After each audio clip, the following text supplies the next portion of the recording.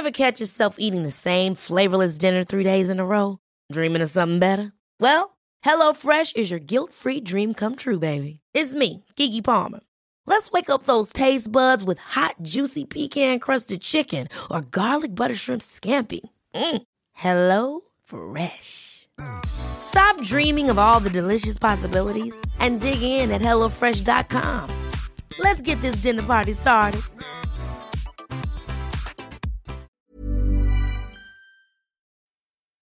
Lovely listeners, my podcast sponsors Foreo have got a mega invitation for you.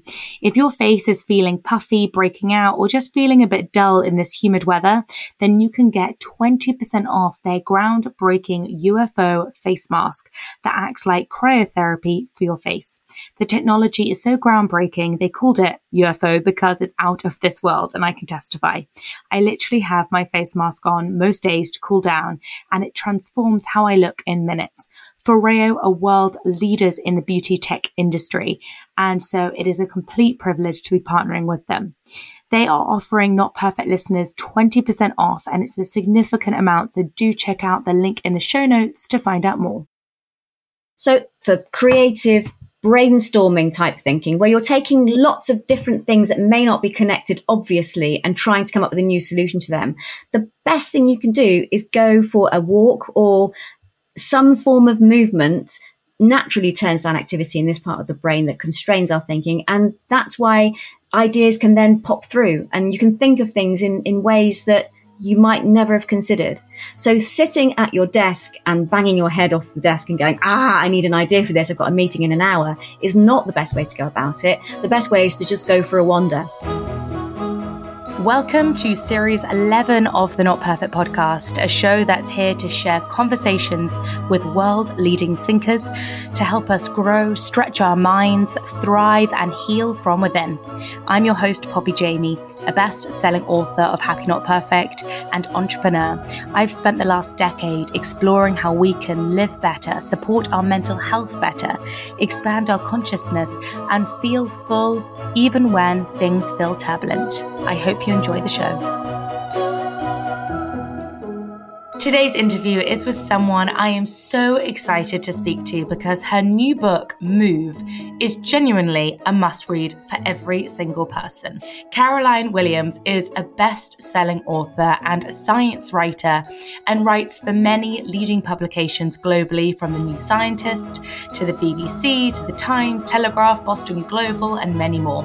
She's the editor of The New Scientist's Instant Expert Guides, How Your Brain Works Inside the Most Complicated Object in the Known Universe, and Your Conscious Mind, Unraveling the Greatest Mystery of the Human Brain. Her first hit book, Override, looks at rewiring the brain, and her latest book, Move, delves into why we need to move our body to look after our brain. This book had me glued to it. I had no idea how much of a disastrous effect our sedentary lives are having on our IQ, mental health, and of course, physical health. As we've become stuck to our screens, research suggests our intelligence and creativity has taken a hit, and our anxious thoughts have multiplied. I cannot wait to dive into this conversation with Caroline, who writes in such a witty, fascinating, and heavily research-backed way about why we need to move our legs and perhaps have a dance. What is a favourite quote you return to often and why? So I have it actually on my office wall. It's Maya Angelou. And it's, if you're always trying to be normal, you'll never know how amazing you can be. Why do you have that on your wall? Such a good quote. I've always, like a lot of people, felt a little bit unusual, a bit different. You know, you go through life, try and fit in, you try and find your place in the world. And actually, that's a really nice reminder that just be yourself. And if it's a bit weird, then find your other weird people and all will be well. It is such a good reminder. And it does make me think how odd it is at all ages. I kind of think you do obviously grow out of that slightly, or you have more confidence to be yourself. But I do feel kind of at every age, to some extent, there is that weird pressure of like pretending to be normal, or even what normal is. I think there's also this kind of myth that at some point you're going to be a grown up and it's all going to make sense and you're going to be sensible. And actually I'm 47 and it's not happened yet. So I'm guessing that it doesn't happen. Let's just go with it.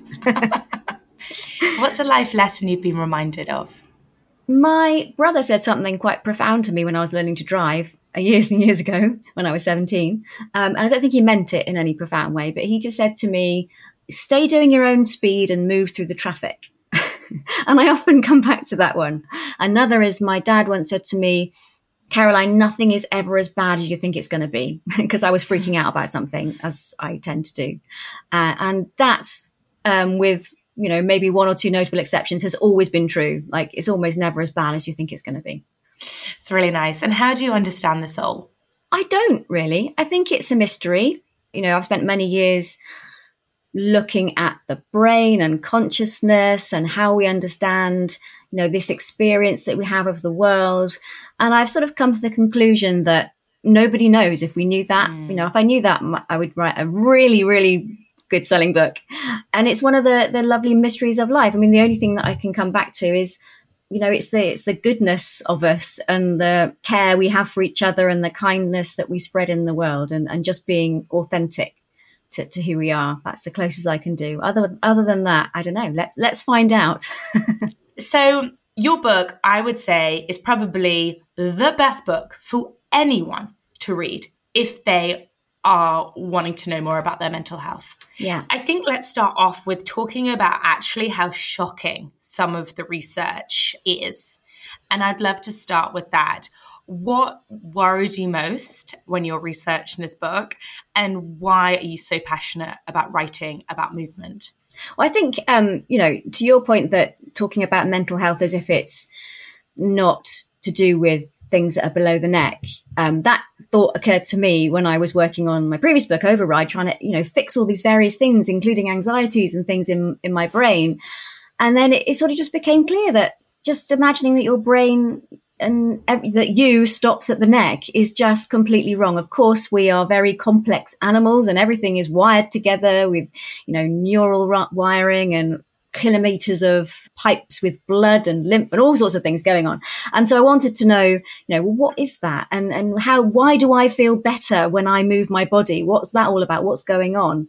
And it wasn't really until I looked into that and started thinking, hang on, this sort of chimes well with our increasingly sedentary lives. And if movement is important for our health and mental well-being, what are our lifestyles doing to us? And that's when it really hit home. This is a really important subject, because our brains were made to move our bodies. And so this idea that there's a disconnect between the way our brains work and the way our bodies, what we do with our bodies, is completely wrong. In fact, we evolved to be, and this is one of my favorite descriptions, cognitively engaged endurance athletes. So we evolved on the savannas, you've heard the story a million times before, to hunt and to gather. And that is work that needs not only the ability to move your body well for long distances and to be strong, but it also needs a brain that is sharp, that you can work together, you can think ahead, you can plan, you can collaborate, you can communicate. And so these things got tied together at this point in our evolution. And we're sort of stuck with the same system now. So if we do move our bodies, then research suggests that the decline that's going to happen with aging happens a lot faster if you have a sedentary lifestyle, to the point where 13% of Alzheimer's cases can be traced to a sedentary lifestyle. That terrifies me quite a lot. It's been linked to, the huge rise in mental health issues, even a sort of decrease in social behavior, pro-social behavior is linked to our sedentary lifestyles. So it matters a lot, but importantly, it's not talking about doing more exercise. It's about breaking down the sedentary time. So it's not about necessarily going running 2 or 3 times rather than once. It's about spending less time sitting, because that's what correlates with long-term brain health and cognitive function and mental health. I couldn't believe it when you started to write the fact that we are getting more stupid because we're sitting more. Yeah, so there are studies. So in an individual lifetime, people's IQ decreases more, faster, steeper, if they spend more than a few hours a day sitting compared to somebody who's more active. And at the population level, I mean, obviously there's a lot that goes into IQ at a population level, but ever since we started measuring IQs were going up steadily at the population level, pretty much everywhere they measured it. And that was put down to things like better education, better healthcare, just health in general. But it's reached a point in the last 10, 15 years where that started to level off and started to go in the opposite direction. And one of the things that's really changed in our lifestyles in that period is that we're much more sedentary than ever before. And given that we know that physical movement is required to keep our brain at peak capacity to learn and to change and to make these new connections and to be healthy, that would seem to be something that's very important that we address at a population level. To pick up on the point just before, this idea of actually just binging at the gym is not the way to improve your mental well-being, is it? And I thought that was kind of interesting because it does seem quite extreme in our culture at the moment, where you have ultra fitness buddies telling everybody to work out more. And actually, to your point, that's not where you're really going with this, are you? Gym going isn't the solution. No, I mean, it's not a bad thing. I wouldn't discourage people if that's how they love to get their movement in, then, you know, go for it. But I think that's the idea that we need to do more exercise is off-putting for a lot of people because not everyone's into getting into lycra and sweating and, you know, doing sport. You know, sometimes people just don't want to do that. But the long-term studies show that the link between brain decline and sedentary lifestyles, it correlates with the amount of time you spend sitting, regardless of whether you do some high-intensity exercise during the day. It genuinely isn't about go for a run in the morning and in the evening. It's about trying breaking up the sitting that you do in the day, even if that's just like a quick walk or a quick kitchen dance when the kettle's boiling and have a bit of a boogie around for a minute. Anything that just gets you moving. I also fidget and move from my office to downstairs and sit on the floor. And, you know, anything that gets more movement into your day is important. And it doesn't have to be about being some kind of fitness fanatic and getting sweaty all the time. In the book, you do touch upon, and you just have now, you know, our evolution. And what does evolutionary biology tell us about why we need to move more? Yeah, I mean, it's sort of use it or lose it is a basic evolutionary rule. In terms of the link between physical activity and the brain, it's particularly true for humans. And that's because of this evolutionary history we have as hunter-gatherers.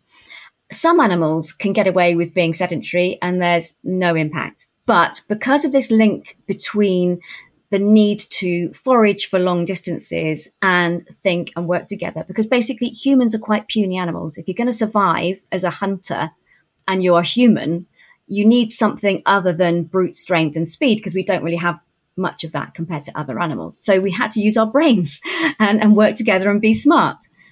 And so the sort of physiology got tied together. So we've known for a really long time that when we exercise, the brain invests not just in muscles and fitness, it invests in new brain connections, in new neurons and new blood vessels to feed all the neurons in the brain. Everything just works better. And so, yeah, it makes sense in an evolutionary sense because we need to have a brain that can help us hunt and gather. But if you're living on a savannah where you don't know when the next meal's going to come from, you know, if you're not using your body, if you're not having to go out and hunt, it makes sense to trim back a few connections and, you know, lose a bit of muscle, but also make a few savings in the brain because brains are very expensive bits of kit to run. And with that kind of use it or lose it philosophy, I think it communicates quite an urgent call to action for us all to move a bit more. Because if we do continue for the next 10 years in this sedentary way like we are now, it could have pretty disastrous consequences. Well, I mean, I think we're talking about, you know, being the best that we can be. I don't think we're going to, you know, completely turn into, you know, stupid couch potatoes overnight. But, you know, there are many problems in the world that need urgent solutions and they need creative thinking. And, you know, one of the best ways to think creatively is to get up and move and let your mind wander. So there's sort of neuroscience studies that show that that's a really good way to get the brain creative juices flowing. And so if we're going to think well, if we're going to be creative, solve the problems of the future, then sitting around is not the way to do it. So I think if we want to be the best we can be, it's kind of non-negotiable. And to get kids started young is the most important thing, because then we won't have the next generation coming through not working at their best mental capacity. And human brains are amazing things. We should be giving them all they need to work at full capacity. I think in your book, you write that 70% of our life is sedentary now, and children since the 80s, they are 30% more sedentary than they were 30 years ago or something. I mean, that's pretty worrying. Yeah, it is worrying. And especially when you look at things, I mean, obviously at home, they spend a lot more time on screens and less time running around in the streets and on their bikes. But even at school, that, break times are shortened, PE is cut. There just isn't the opportunity to get out and move. Although that is starting to change. There's some great things like the Daily Mile, which was introduced by a head teacher in Scotland called Elaine Wiley. So she noticed that children were becoming more sedentary, and she was noticing the effects on their health. And originally this was their physical health. They were becoming overweight and sort of unfit. And so she brought in this thing called the Daily Mile, where at some point during the day, the teacher can say, okay, everyone, pencils down, let's go. And they would drop everything, not even change their shoes, go outside and run around the playground for 15 minutes. Or they could walk, they could chat, they could shout and scream, they could do whatever they wanted to, but they had to be active for that 15 minutes and go back into the classroom afterwards. And since then, it's spread to loads of schools. Thousands of children are doing this.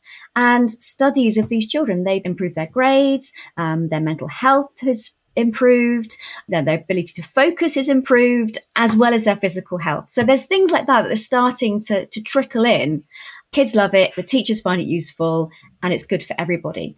And so that's the sort of thing I would like to see moving forward, is to get that and to normalize something similar in work life. Because how many people feel that they have to be chained to their desks all day, otherwise they're not working, and that just isn't the case. I think this is why your book made me feel so passionate about this, because the way that people are running offices is so counterintuitive to actually helping people be more creative, helping people problem solve by, to your point, chaining them to desks, having that feeling of presentism. And I loved the research you did around, if you distract yourself for 3 minutes, you were much more able to solve a problem more creatively. Mm-hmm. What was the research that really stood out for you in terms of, oh my gosh, everybody needs to know this? I mean, it really is the simplest things, that for creative brainstorming type thinking, where you're taking lots of different things that may not be connected, obviously, and trying to come up with a new solution to them. The best thing you can do is go for a walk or some form of movement that is physically easy for you, easy enough that your mind can wander. So that might be a bike ride or a kayak or a run. Some people can let their mind wander when they run, not me. I'm thinking about not dying. But yeah, just simply going for a walk has been shown to improve that kind of thinking, where you're trying to come up with a novel solution. And there are sort of brain-based reasons why. So when we're sort of moving at an easy pace, it sort of turns down activity in the part of the brain that's just behind the forehead, the prefrontal cortex. Creativity researchers call that the box. So that's sort of like the constraint on our thinking, the bit that kicks in and says, don't be silly, no, that's not going to work, and it's very useful when you're trying, say if you want to write something down, you have a lipstick and a pen in front of you. You don't spend ages thinking which would work better for the job in hand. You just go, okay, fine, boom. And you go for the pen because pens are for writing. So it narrows our thought processes. But when you're thinking creatively and you need a new solution to something, that's not the kind of thinking you want. And so moving in a sort of an easy way naturally turns down activity in this part of the brain that constrains our thinking. And that's why ideas can then pop through, and you can think of things in ways that you might never have considered. So sitting at your desk and banging your head off the desk and going, I need an idea for this, I've got a meeting in an hour, is not the best way to go about it. The best way is to just go for a wander. So yeah, I do feel quite passionately about that. And people often ask me as well, what do you think about treadmill desks then? And I'm like, well, that is not the answer. Like, chaining people to their desk in a slightly different way is not what we need here. We need a bit of flexibility, that people can do what's best for them. I guess, though, treadmill desks are better than sitting desks. I mean, marginally. But I don't know, it doesn't appeal because you're still looking at the same four walls. You're still, you're not being exposed to nature and different sounds. It doesn't change your environment. But, physically, I guess it would get it'll get the blood flowing, increase the heart rate. Yeah, I mean, I can see that there are benefits. But if I was working in an office and they said, right, you said you wanted to move, here's a treadmill desk, I think I'd be a bit disappointed. I'd rather just walk around the block for 20 minutes and then come back and get back to my desk and get back to what I'm supposed to be doing. Hey guys, just to interrupt for a second to ask you whether you're experiencing humidity or heat at the moment. If so, then this is interesting. My summer has been particularly hot and my skin really doesn't work well. I wake up puffy, it feels dry, and then it gets oily, and I experience many other symptoms you may relate to also. So this is why I'm excited to tell you about the UFO 2 smart masking device from Foreo, the world's leading skincare tech brand and my podcast partners. Truly, get your dream skin in just 2 minutes. Even when we're on a budget, we still deserve nice things. Quince is a place to scoop up stunning high-end goods for 50 to 80% less than similar brands. They have buttery soft cashmere sweaters starting at $50, luxurious Italian leather bags, and so much more. Plus, Quince only works with factories that use safe, ethical, and responsible manufacturing. Get the high-end goods you'll love without the high price tag with Quince. Go to quince.com/style for free shipping and 365-day returns. Quality sleep is essential. That's why the Sleep Number Smart Bed is designed for your ever-evolving sleep needs. Need a bed that's firmer or softer on either side? Helps you sleep at a comfortable temperature? Sleep Number Smart Beds let you individualize your comfort, so you sleep better together. J.D. Power ranks Sleep Number number 1 in customer satisfaction with mattresses purchased in-store. And now, save 50% on the Sleep Number Limited Edition Smart Bed for a limited time. For J.D. Power 2023 award information, visit jdpower.com/awards. Only at a Sleep Number store or sleepnumber.com. Minutes with this supercharged at-home facial for an instantly nourished, natural, healthy glow from the very first use. You can travel with it. It is just brilliant. It offers professional results through the fusion of 4 technologies and full customization. The UFO 2 uses full spectrum LED light therapy to revitalize, diminish signs of aging, and improve overall skin texture for beautifully smooth and soft skin. Top off the treatment with cooling cryotherapy to lock in moisture and visibly reduce puffiness. Honestly, it's quite amazing and I genuinely couldn't recommend it more. I use it before parties, weddings, meetings, and it's like I've slept for about 20 hours. There is a huge discount for the month of July, so please do use it. Foreo have partnered with Current Body, the beauty device experts, to offer Not Perfect listeners an exclusive 20% off all Foreo products for the month of July. So to claim your discount, head to currentbody.com/notperfect, and this will be in the show notes. And thanks again to Foreo. The UFO 2 has changed my life this summer. Cryotherapy for the face is one of the most genius inventions. The part of the book talking about bones was really interesting because I guess when we think about our physical health, I think our brain naturally, well, mine does anyway, goes to muscles and, those sorts of things. But actually, you were saying how walking puts pressure on the bones, which then releases a chemical that then has a benefit on the mind. Can you tell us a bit more about that? Yeah, so this was one that really surprised me because you don't think of your bones as releasing hormones. You just, you think of glands releasing hormones. And also, I think we tend to think of our bones as being these sort of dry sticks that sort of keep us upright. But actually, they're living tissues. They're constantly being built up. So if we put more pressure on our bones, if they have to work against gravity to move us around and hold us up, then they invest in putting more bone density in, more cells in. And if we don't, we know from astronauts and people that are on bed rest that we lose bone mass. And so we know that it's important to move for that, especially for women, especially, middle-aged women onwards. But it's also important for our brains because as the building up of bone happens when we've been physically active, the bone releases this hormone called osteocalcin, which has nothing to do with physically building bone. It goes into the blood, it travels to the brain, and we know that it interacts with parts of the brain that are important for memory. and learning, and also anxiety. So we know from studies in mice that if they don't have this hormone, then they are very anxious little mice. They hide in the corners, and they also aren't very good at finding their way around a maze.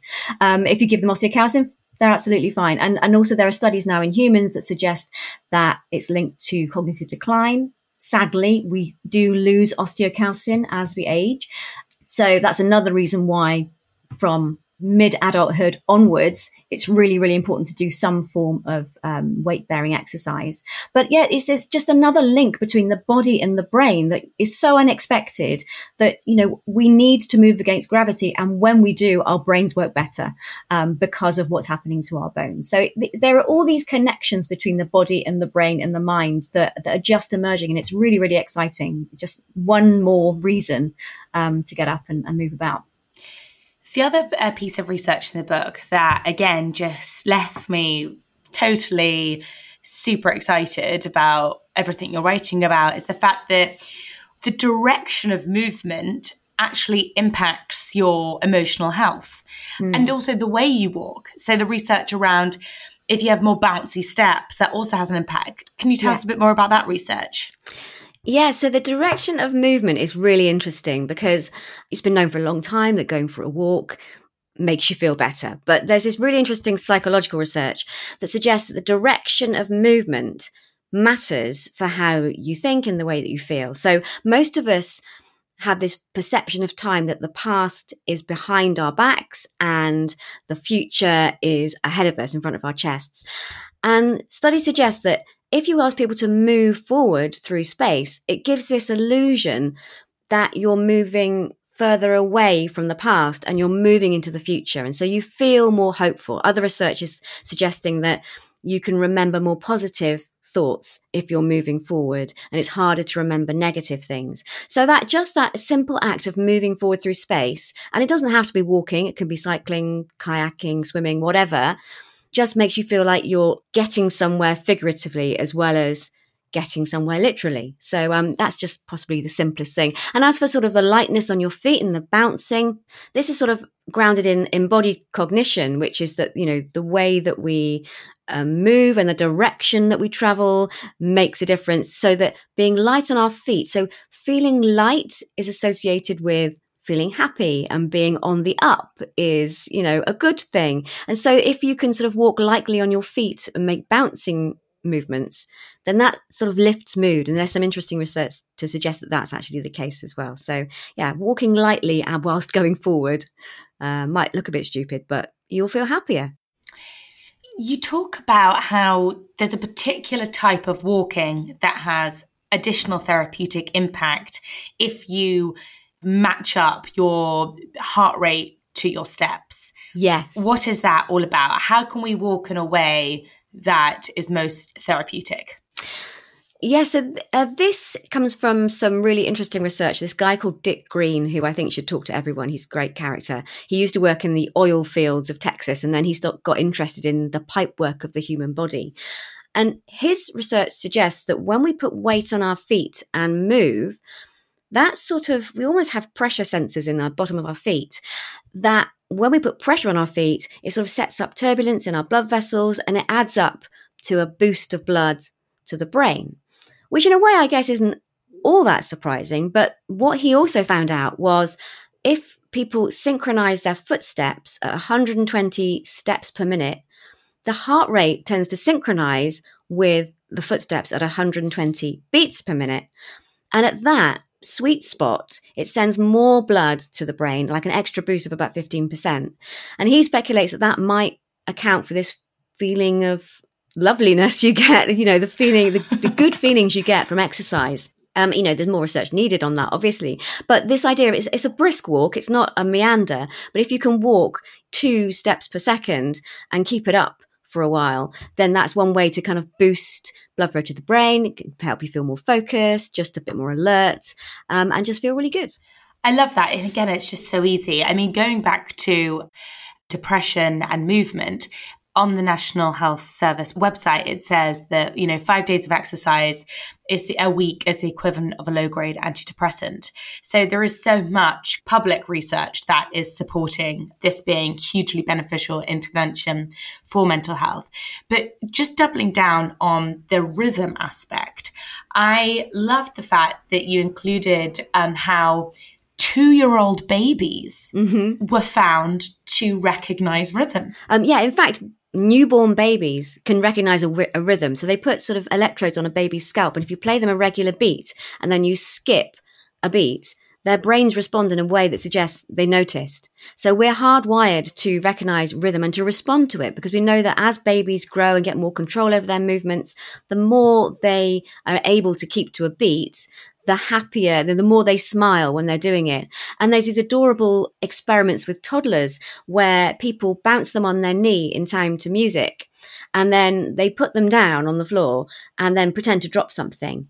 And the toddlers are far more likely to pick the thing back up and give it back to the adult if they've been bounced in synchrony. And experiments with adults as well have shown that if we move together in time with each other, if we synchronize our movements, we tend to care about each other more and are better at working together afterwards. And, that's one of the theories of how dance evolved in the first place, is a sort of social glue that got us to care about each other, to look after each other, because humans are quite puny animals, really. If we're out in the wild, we're not that fast, we're not that strong. But yes, the idea of being an expert dancer is sort of by the by. You just need to move with other people, whether that's dance or yoga or, however you like to get your movement. But interestingly, in terms of skill, with strength, which is hugely important for self-esteem, for resilience, it's like a long-standing body of research that is almost unknown, really. You don't have to increase the size of your muscles to be able to see anything on the outside to get the increase in self-esteem, resilience, self-confidence, and this thing that psychologists call global self-efficacy, which is just basically, I feel like I can handle life. You don't need to be able to see it, but you can just feel it on the inside. And that's far, far more important than anything, any bulging muscles that you might want to get. And to your point about strength, I thought it was fascinating, the research you found around the teenagers that did do strength training found an increase in confidence and self-esteem. Yeah, so the research on the teenage girls, it goes back to the late 80s. So we've known this for quite a while. So there were these young girls, they had their strength improved through weight training by something like 40% over 12 weeks. And they started reporting increases in sort of confidence and ability in things that had nothing to do with physical strength. So maybe it was in difficult conversations or, disagreements or just basically life in general. Being a teenage girl is not easy. The best of times, it wasn't in the 80s and it's certainly not easy now. So it just goes to show that research since then has backed this up time and time and time again, that just feeling stronger on the inside kind of gives you this internal sense of I can handle life, this resilience. And it's a really important thing that I think is very easy to neglect. And especially now we know that there's research showing that women in the workplace don't ask for pay rises, don't push themselves forward. It's hard to feel like you can take up space in a room. Strength training can sort of make some of that go away. You can feel powerful on the inside, and it can spill over into life in ways that you can't exactly put your finger on, but you just feel more capable. So I think it's really important research. It gets me so excited, this sort of stuff, because I just think we can all do it. Do you know what I mean? We can all just kind of add some, I don't know, just even lifting our kitchen chairs, and all of these really small things. Yeah, I mean, there's any number of ways. I mean, the one that I do the most, so just take every opportunity to use my strength, use my body. So I spend a lot of time sitting on the floor, because then you have to get up and that strengthens your legs. You're basically, leg pressing your entire body weight every time you do that. Things like, if there's something that needs carrying, I don't accept help from anybody, just taking it upon yourself, move stuff around, carry stuff. When I'm putting the bike rack on and off the car, I don't shout for help. I just go, no, I've got the strength to do this. I know how to do this. And, some people I met during my research for the book, the MoveNat people. So it's all about moving your body, learning to lift things, carry things in a useful way. It's not about just doing bicep curls for the sake of bicep curls. You're learning to lift things so that you can lift things. And so you can build that into your life really, really easily. So, there's lots of ways to get fit. It doesn't have to involve joining a gym. It doesn't have to involve getting changed into Lycra, not at all. The chapter on stretching, this was another one that had me totally fascinated. How does stretching relate to inflammation? And then how does this calm the mind? It relates to we often think of stretching as being to do with the muscles, and it kind of is. You can release some tension that's been held in muscles from sitting too long or whatever, or bad posture. But more important is the tissue that there's a couple of layers of it under the skin and over the muscles, and it's fascia, which is basically like nature's version of cling film. It wraps all the muscles and it wraps the tissues and allows them to slide over each other. And the research shows that when we stretch, not necessarily getting your leg behind your head, by the way, just, in the normal human range of movement, this has effects at the level of the cells, which causes them to become longer and flatter and release chemicals that are important in reducing inflammation. So it's beginning to look like it's really, really important for just flushing fluid through the body, moving things along, keeping everything healthy. And this tissue has been ignored for centuries. When people did anatomy in the early days, they scraped the stuff off and threw it in the bin because it didn't look very interesting. But it's now emerging as a really important tissue that's biologically active. Inflammation is right at the border between physical health and mental health. It's, implicated in depression and anxiety, everything from heart disease, obesity, everything you can think that can go wrong with the human body and mind. Inflammation is somehow involved. So being mobile at the very least and stretching that it feels good is starting to look like a very, very good idea for your overall health and well-being. Again, I just love how simple and how effective all of these tips are. And obviously in the book, you go into far more detail. The psoas muscle is this other kind of, again, never really heard about this before. And I've obviously researched a lot around this area. So it was a bit of wow, I didn't know about this. Why is the psoas muscle linked to the mind? Yeah, so the psoas muscle essentially links the upper body to the legs. And so the idea that's talked about quite a lot is that it's important in the fight or flight response because it's what kind of gets you moving and escaping in an emergency. And it's also, this psoas muscle is shortened when we sit too much. And so there's some people suggesting that because we sit so much, our bodies are in a state of half-formed fight or flight. And so that might account for some of the stress and the anxieties and the things that we have. I did look into research in this area. I couldn't find a lot. But yes, clearly that is posture, and sitting too much is not great for that muscle or any of them. So stretching that and all the others is a good idea. The other quite unusual body part that you touch upon in the book is the inner ear. Mm-hmm. And that also impacting our mental well-being. How does the inner ear link with all of this? Yeah, so this came out of the dance chapter as well. And I love this. So there's a researcher who looked at the links between the balance organs of the inner ear and how it makes us feel. So these balance organs are linked to the emotional centers of the brain, the limbic system. And the idea with why dance might make us feel good is that it's sort of the physical equivalent of when we are told a joke and we think we know where it's going, and then the rug's ripped out from under us and we go like, oh, and it's a relief that it's just a joke and we laugh. That when we're dancing, we're basically almost falling over and then catching ourselves. And it's kind of doing the same thing. And it just feels really good to not be falling over and to be having a nice time doing it. And so this accounts for things like why we like going on swings and roller coasters and riding down hills, going wee on our bikes. Just throwing ourselves off balance makes us feel good. It just lifts the mood. And I just love the fact that we're sort of joking around with ourselves. Oh, you're going to fall over. No, you're not. And falling and catching ourselves over and over again. Again, just another it's those aha moments that I felt I got throughout this book, being like, oh, that's why that feels so good. Or, oh, need to remember to do that when I'm next having one of those kind of like anxious moments. So since reading your book, the first thing I did, and I do love morning walks, and I had, in a way, I'd kind of forgotten how much I love them. And this book really got me back into doing my morning emails while I was walking. And it wasn't a struggle to open my inbox. It wasn't a struggle to kind of answer the emails I don't want to answer. How, through all the research you've done, how has this impacted your life the most? And what are the things that you've actually really kind of like stuck to?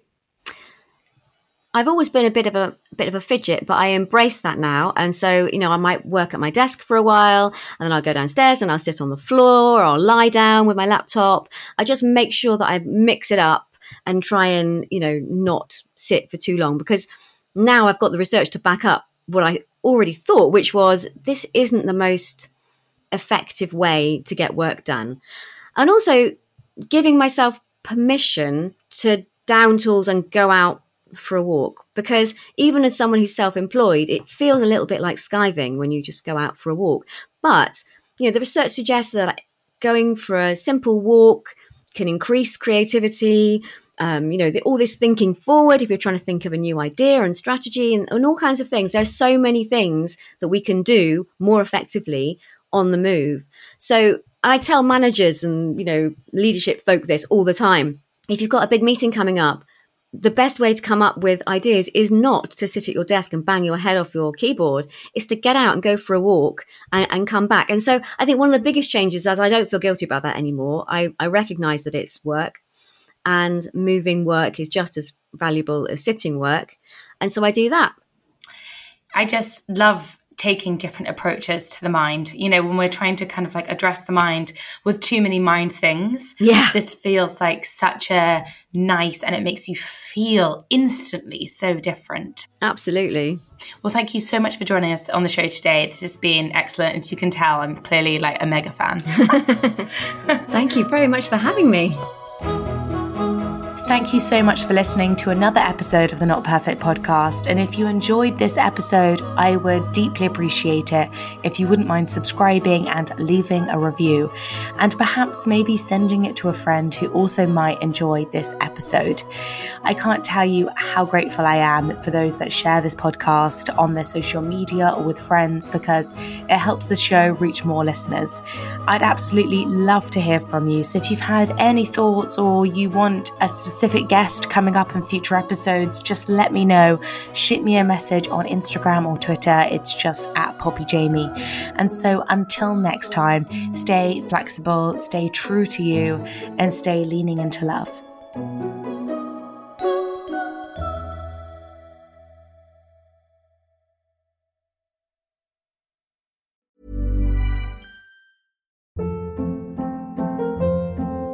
Hold up. What was that? Boring. No flavor. That was as bad as those leftovers you ate all week. Keke Palmer here, and it's time to say hello to something fresh and guilt-free. Hello Fresh. Jazz up dinner with pecan-crusted chicken or garlic butter shrimp scampi. Now that's music to my mouth. Hello Fresh. Let's get this dinner party started. Discover all the delicious possibilities at HelloFresh.com.